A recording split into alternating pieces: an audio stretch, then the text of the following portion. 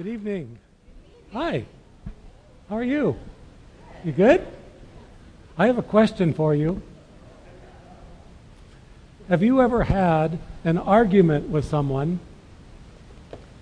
and you knew the other person was right, but you just kept arguing? I think we do that with God sometimes. You know, we have a pretty good idea he's probably right, but we don't want to admit it. You know, there's those verses we love about God's grace, forgiveness, heaven. But then maybe there are a few passages that might not be our favorite because they may tell us things about ourselves we don't want to admit. Or maybe the Lord gives us a command we don't feel like obeying, we resist. Well, my dear, wonderful sisters in Christ, who I love and I respect so much, today's passage speaks directly to wives. It's a passage that pretty quickly separates women into two camps. Those who are quite comfortable with the three verses we're going to look at today, and those that are not so much. Do you think it's funny that Pastor Mark assigned this passage to me and then he left on vacation? He's not even in California. He's all the way across the United States. I think this would be an excellent time for us to pray. Father, we're having a good time because we just love being in your house and singing your praises, and now we get to open your word. And Lord, it is your word. These are not my words or the church's words or society rules. These are the holy words straight from heaven. And Father, I just pray we would receive them that way. Open our eyes and our ears and our hearts just to see the role you have for wives and the role you have for each one of us more clearly than we have before. This could change marriages. This could certainly change how we see ourselves and how we see you. So we commit this time to you now in our Savior's precious name. Amen. Please turn to Ephesians chapter 5.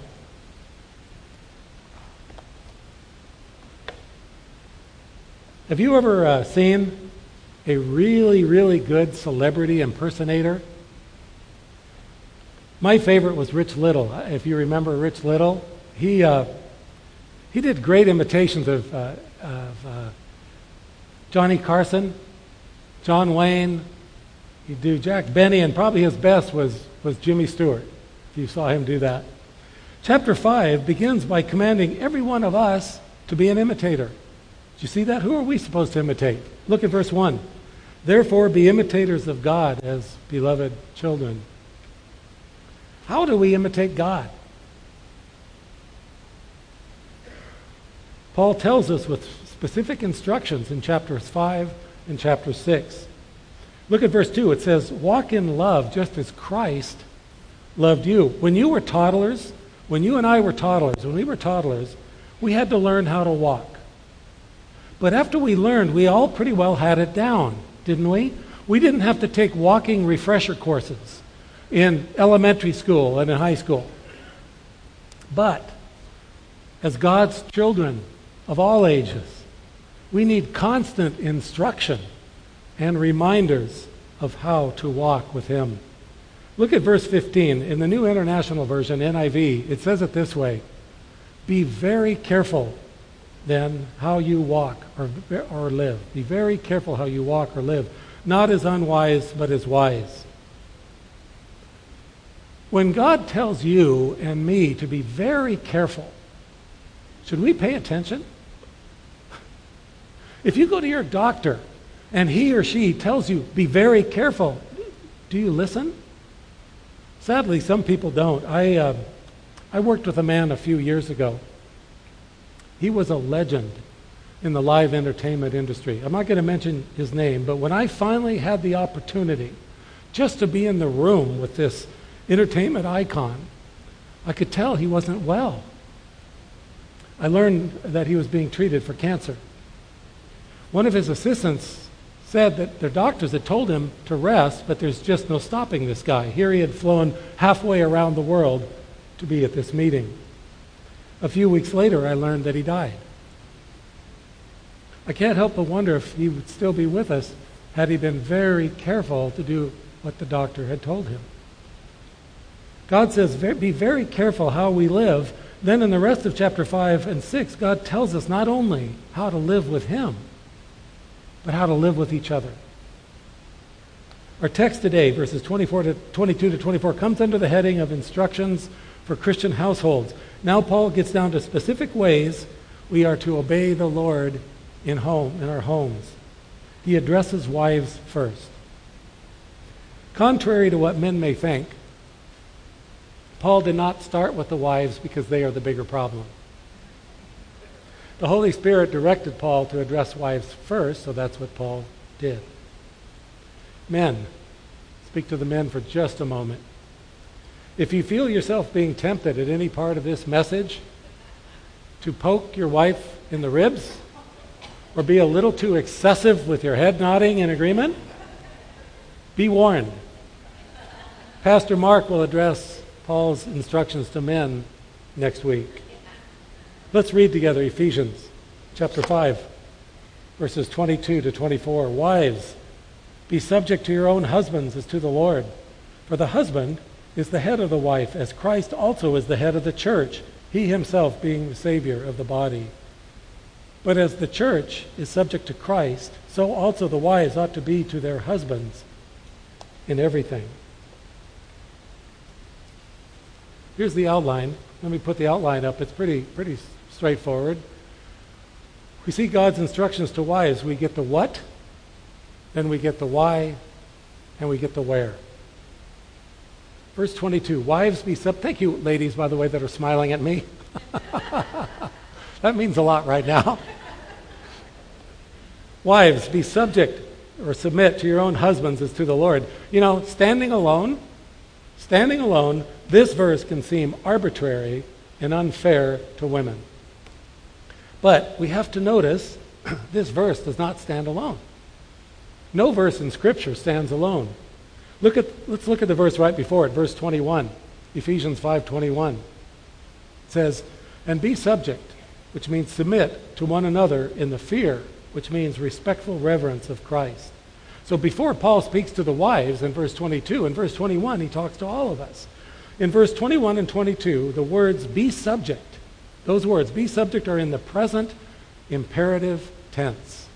I had to look that up. The present imperative tense, so what? So this. It means that these are commands, not suggestions. God gives every one of us the command to submit to each other, and then he tells wives to submit to their husbands. We should also notice that our 3 verses to wives today are followed by 9 verses to the husbands that Pastor Mark will cover next week. I think it's human nature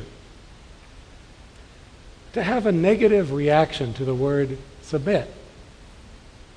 Our pride can make us feel like if we submit to someone, it means we lose and the other person wins.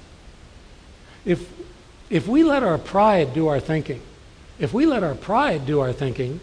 then the word submit looks like failure to us, not victory, not success. Submit looks like it's something weak, not strong. So let's think about this for a minute. God, in his perfect knowledge of what's absolutely best for us, commands us to submit to each other and wives to submit to your husbands. So here's the question you and I have to answer before we can leave. What happens when we obey God? What happens every time we obey God? If we obey God, do we lose or do we win? Do we fail when we obey God or do we succeed? Are we weak or are we strong? The only way that you and I can lose, the only way that you and I can fail, the only way that we are weak is when we disobey God. I'll say that again because I need to hear it. The only way that you and I can lose, the only way we can fail, the only way we are weak is when we choose to disobey God. I'm going to put Psalm 19 up on the screen for you, verses 8, and we'll look at verse 8, and then we'll look at verse 11. This is amazing. It says, the precepts What are precepts? Those are rules. They're instructions. They're commands. The precepts of the Lord are right. That means they are best for us. The precepts of the Lord are right, rejoicing the heart. The commandment of the Lord is pure. That means it's perfect, enlightening the eyes. And then here's verse 11. Moreover, by them your servant is warned. In keeping them there is what? Great reward in keeping his command. As we learn to love and trust our God, we learn to love and trust every single word he says. Obedience to God always brings great reward. So let's take another look at the word submit and to see what it should mean to every follower of Jesus. We'll put this on the screen. I think this is a wonderful definition. Submission means living with such confidence in the Lord that we are free from the burden of needing to have our own way. I'm going to leave that on the screen for a while just so you can see it. I love that. Submission means living with such confidence in the Lord that we're freed up. We're free from having that burden of needing to have our own way. Last week, Pastor Mark said this. I wonder if you remember. Pastor Mark said, the more we surrender to God, the more free we are. Remember that? He said, the more we surrender to God, the more free we are. Why? Because Pastor Mark taught us God designed us that way. So, a submissive wife is absolutely free to share her thoughts and her wishes with her husband. Yet, she does not need to have her way. Why? Because the Spirit-filled wife has something more important on her mind. She may want her way, that's fine, but she's more interested in going God's way, whatever way that is. Obeying God brings so much confidence from her that she has so much more confidence in the Lord than in her own self and her own wants. She trusts God for every outcome, even if the outcome isn't something that she wants at the moment. One of my favorite authors said it this way. Can I have that next quote? I quote Dallas Willard from time to time. He said this. It's great. This was toward the end of his life, and he said, I'm practicing the discipline of not having to have the last word. Submission takes practice. Lots and lots of practice. But it begins by placing every relationship, especially our marriages, in the Lord's sovereign hands, putting the Lord in charge of our marriage and trusting him to lead us according to his perfect but often mysterious will. So a submissive attitude is the foundation to all of the relationships that Paul writes about in chapters 5 and 6. We need to have a humble, submissive attitude if we want a thriving relationship with God. If you don't care about having a thriving relationship with God, then don't worry about it. But if you want a thriving relationship with God, you and I, we need a humble, submissive attitude. We also need a humble, submissive attitude to have a thriving relationship with each other and between husband and wife. In later verses, he addresses children and parents and employers and employees. So if we put verse 21 and 22 together, I think they go together, they say this: as we all humbly submit to each other in our common relationships, wives, be sure to submit to your own husband in the very special relationship of marriage. That's verse 22. Let's talk about marriage for a moment. There are so many books written about marriage and classes and seminars and, of course, jokes. Just for fun, I thought if you wouldn't mind, you might enjoy hearing a few marriage jokes. Someone once said, man is incomplete until he's married, then he's finished. Henny Youngman said, my wife and I found the secret to happiness. We go out to a fine restaurant once a week. I go on Tuesdays, she goes on Thursdays. Rodney Dangerfield said, my wife and I were happy for 20 years. Then we met. A man inserted this ad in the classifieds. Wife wanted. The next day he received 100 letters. They all said the same thing. You can have mine. Let's look at marriage. Thank you for laughing. Let's look at marriage from God's point of view. Please turn to Genesis chapter 2. While you're turning to Genesis chapter 2, I want to talk about Genesis chapter 1. In Genesis 1, God created the world and everything in the world. And he declared that it was good, very good. Then in chapter 2 that you're turning to, for the first time in the Bible, and the first time in the history of the world, God saw something that wasn't good. What did he see that was not good? He saw that man was alone. Look at Genesis 2, verse 18. Then the Lord God said, "It is not good for the man to be alone. I will make him a helper suitable for him." A helper suitable. What does that mean? A helper suitable translates into a helper comparable, or an equal partner, or someone just right for the job. Do you remember how God created this perfect partner for the man? Do you remember? Look at verse 22 of Genesis 2, verse 22. The Lord God fashioned. That word fashion means God literally built or sculpted. God fashioned into a woman the rib which he had taken from the man and brought her to the man. God is a God of order. We need to understand that. God is a God of order. He followed a specific order for how he created the world and everything in the world. For example, God created the fish and the birds before he created the land animals. Then he created the man before he created the woman. Why did God create the man first? Women may say it's because God needed a rough draft before he created perfection. Men may say God created man first because he didn't want any suggestions.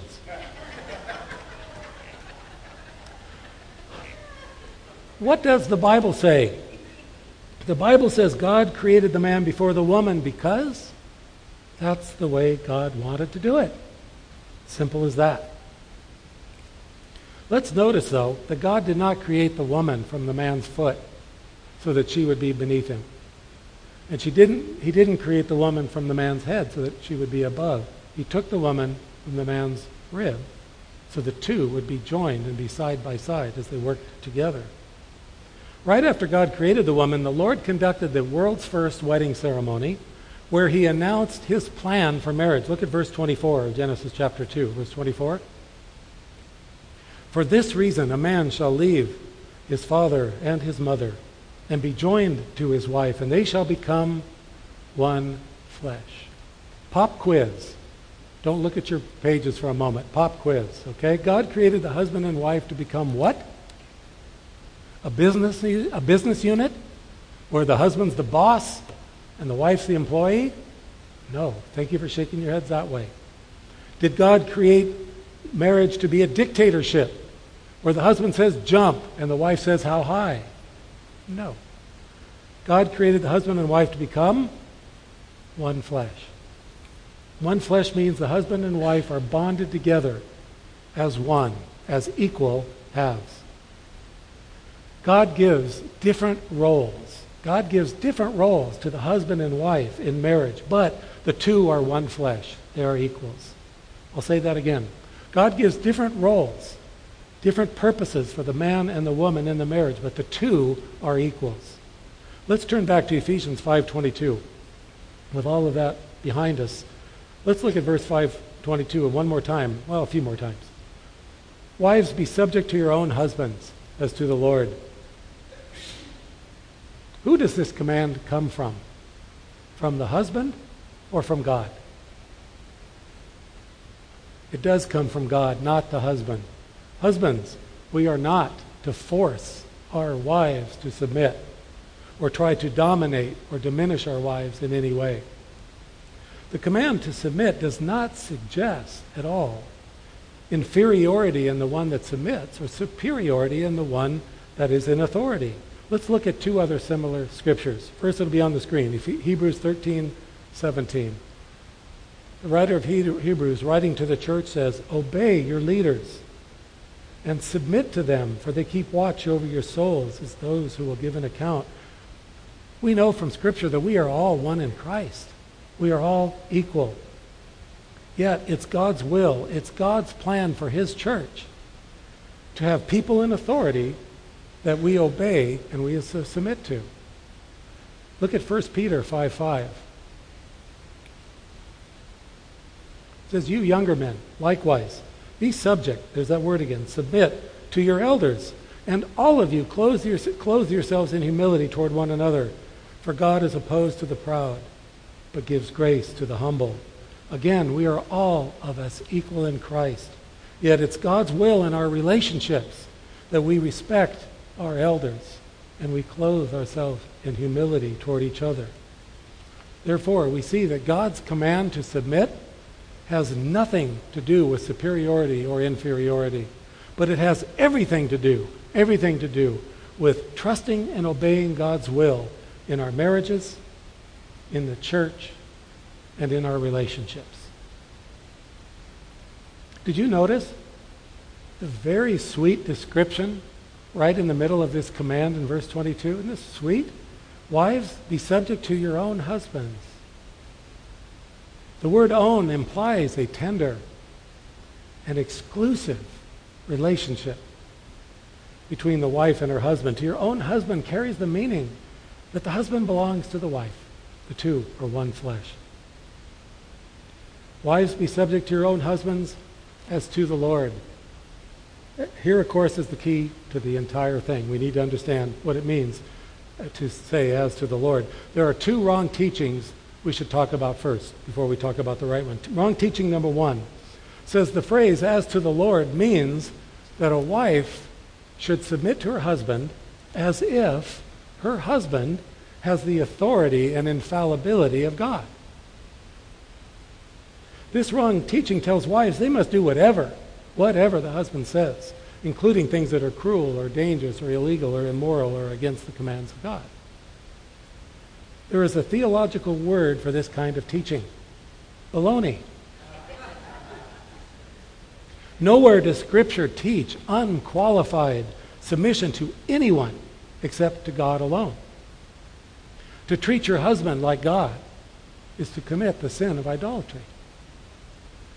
Wrong teaching number two says, as to the Lord means wives only need to submit to their husbands when the husband is clearly obeying the Lord.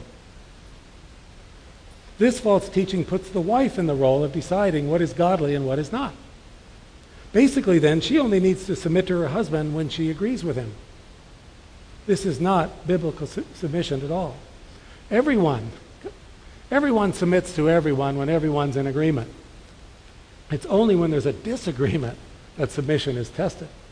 Submission is tested when there's a disagreement. So what is the correct teaching? As to the Lord establishes the motive of the wife's obedience to her submission to her husband. Wives, your reason for submitting to your husband is because it's part of your discipleship to Jesus. You submit to your husband because Jesus wants you to. It is part of your discipleship to Jesus. Or saying this another way, you submit to your husband not necessarily because he is worthy, but because God is absolutely worthy of your obedience. I'll say that again. You submit to your husband not necessarily because he is worthy, but because you know God is absolutely worthy of your obedience.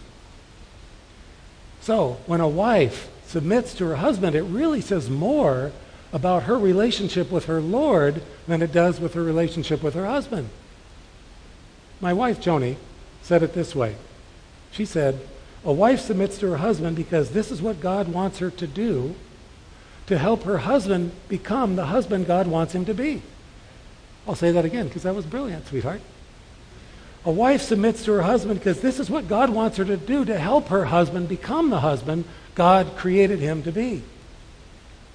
Remember the warning of verse 15 we read, be very careful how you live, not as unwise but as wise?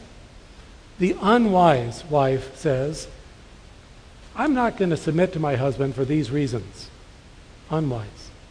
The wise wife says, I will submit to my husband for the most important reason. It's God's will for me. To my dear unmarried sisters in Christ, please be wise, not unwise, in your choice of a husband. I know he can be so cute, so charming, but make sure he's the man you can love and respect and submit to for the rest of your life. Okay, let's read verse 23, but we'll start at 22 and move into 23. Wives, be subject to your own husbands as to the Lord, for the husband is the head of the wife, as Christ also is the head of the church, he himself being the Savior of the body. How kind, how thoughtful and gracious of our Lord. He knows his command to wives is going to be difficult for some to hear and obey, so he very kindly gives us some excellent reasons why a wife would want to obey. The first reason we just covered in verse 22. A wife submits to her husband because it's part of her discipleship to Jesus. We just saw that. So that's one reason. That would actually be enough, I think. But God gives us more. Verse 23 gives us another reason why wives submit to their husbands. For means because the husband is the head of the wife. What does that mean? A husband is the head of the wife. It means the husband, God gives the husband the authority, and with the authority, the responsibility and the accountability to be the leader in the home. To be the leader in the home. Okay, how did the husband get that job? Was there a vote? Some prenup?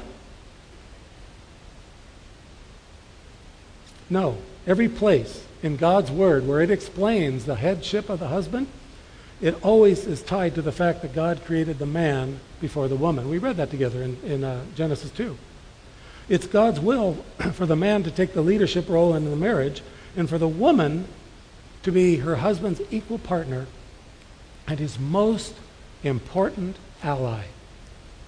Chuck Swindoll tells the following story to illustrate the role of the submissive wife. Here's his story.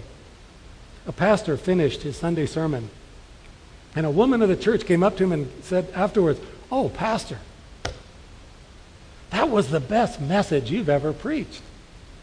Pastor thanked her, but the woman had more to say. She went on and she just gushed, and she said, "Not only was it the best message you've ever preached, Pastor, it was the best message I've ever heard.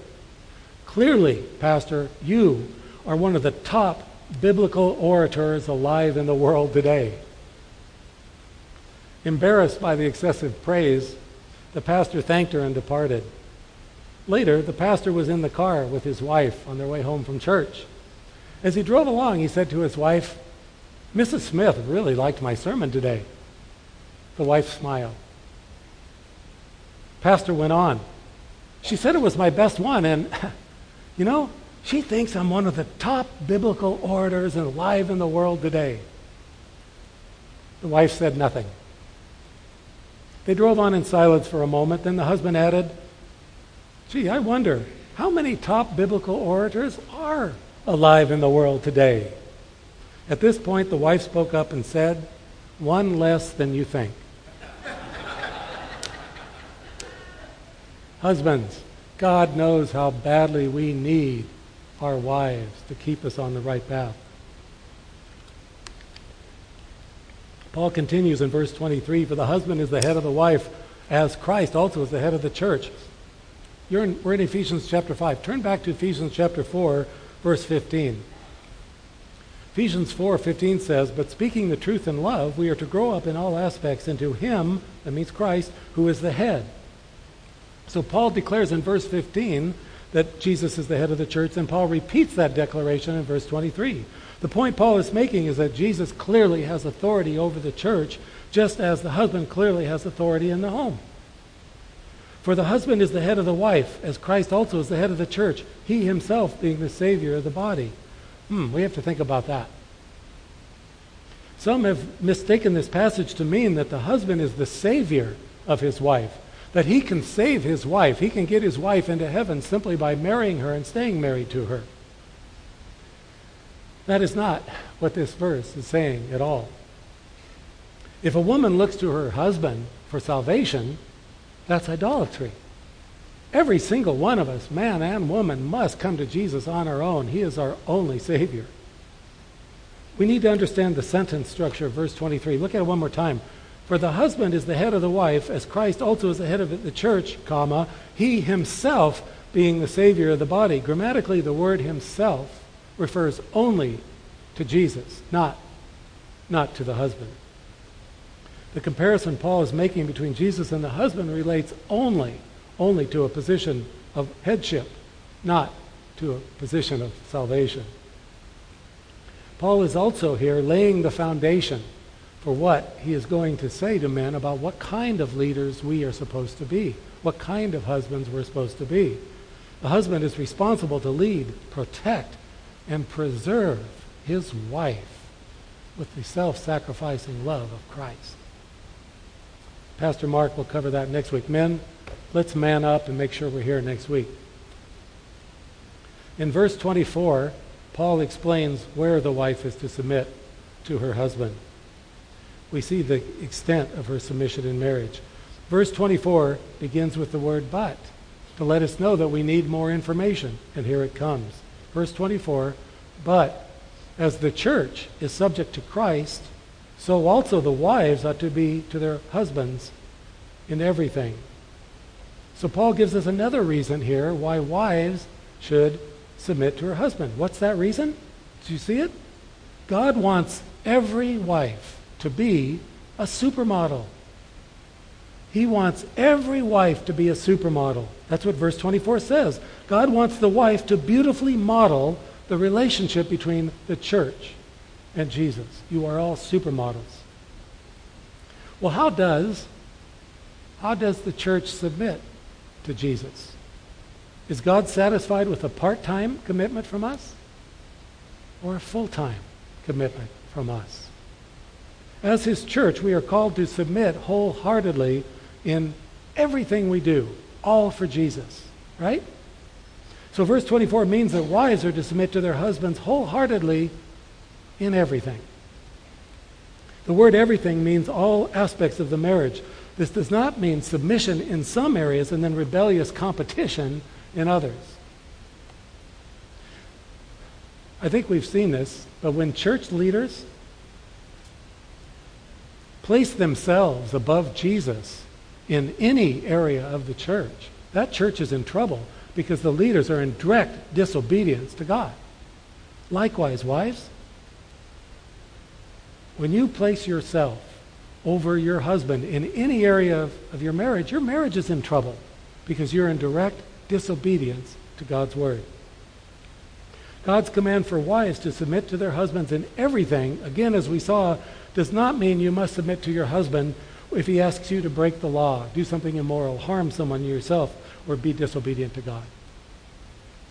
Okay, if Paul had stopped writing after verse 24, if that's where he stopped, it would be easy for the Christian wife to feel like all the obligations of marriage are on her shoulders. But the verses we're going to cover next week show us that the husbands, we have a lot of obligations and a lot of accountability in the marriage ourselves. So let's wrap up our passage now with a statement, a question, and then a thank you. So we're going to wrap up with a statement, a question, and a thank you. First, the statement. Wow. God expects a lot from wives. Now the question. How can a normal human woman possibly be able to submit to her husband as to the Lord in every aspect of their marriage? The answer comes in verse 18 that we read last week. Look at verse 18. Paul writes that we must be filled with the Spirit. God never gives you and me a command to obey without him giving us the power and the ability to obey that command. That's what's so awesome about God. We may look at our Bibles and go, oh my gosh, but he's saying, yes, you can. The power that God gives us is through his Spirit. Did you notice in our 3 verses that Paul did not give any specific ways for wives to be submissive? Paul didn't provide any examples. No examples here. Paul didn't say, like, here's how a submissive wife responds to a crabby hubby. Didn't tell us. Or here's how the Spirit-filled wife disagrees with her husband. Didn't say. Or wives, here's what to do if your husband isn't walking with the Lord. Didn't give us that example either. Paul didn't need to give us examples because he covered all situations in verse 15, or what he said, 18, when he said, be filled with the Holy Spirit. Be filled with the Spirit. So this is what this means. Wives, just like your husbands, you must give your life to Jesus. That's where it starts. You must humble yourself and submit yourself to the Lord and place yourself and your marriage and your husband under the Lord's leadership. Wives, just like your husbands, you must spend time in the Bible, reading and rereading God's Word until God's words, God's thoughts start to become your thoughts. Wives, just like your husbands, you need to pray. You need to pray for God to guide you and empower you in every situation you face in marriage, because there's tricky ones. Wives, you need to learn what it means to pray without ceasing. And wives, just like your husbands, you need to rely. You need to rely on the Spirit of God to give you wisdom and give you patience in all that you do. So that was the statement. We had the question. Let me close with the thank you. Thank you, you wonderful, amazing, Spirit-filled wives. Thank you for your magnificent witness to Christ. Thank you for your all-important role, helping your husbands become everything God created them to be. Our prayer team will be right here to pray with you after the service. Let me close this in prayer. Father, thank you for giving us such clear instructions in your word. Father, I pray you will help us learn how to obey you joyfully, willingly, and completely in our homes and in our relationships with each other, but especially between wives and husbands. Father, thank you for our godly wives. In Jesus' name, amen.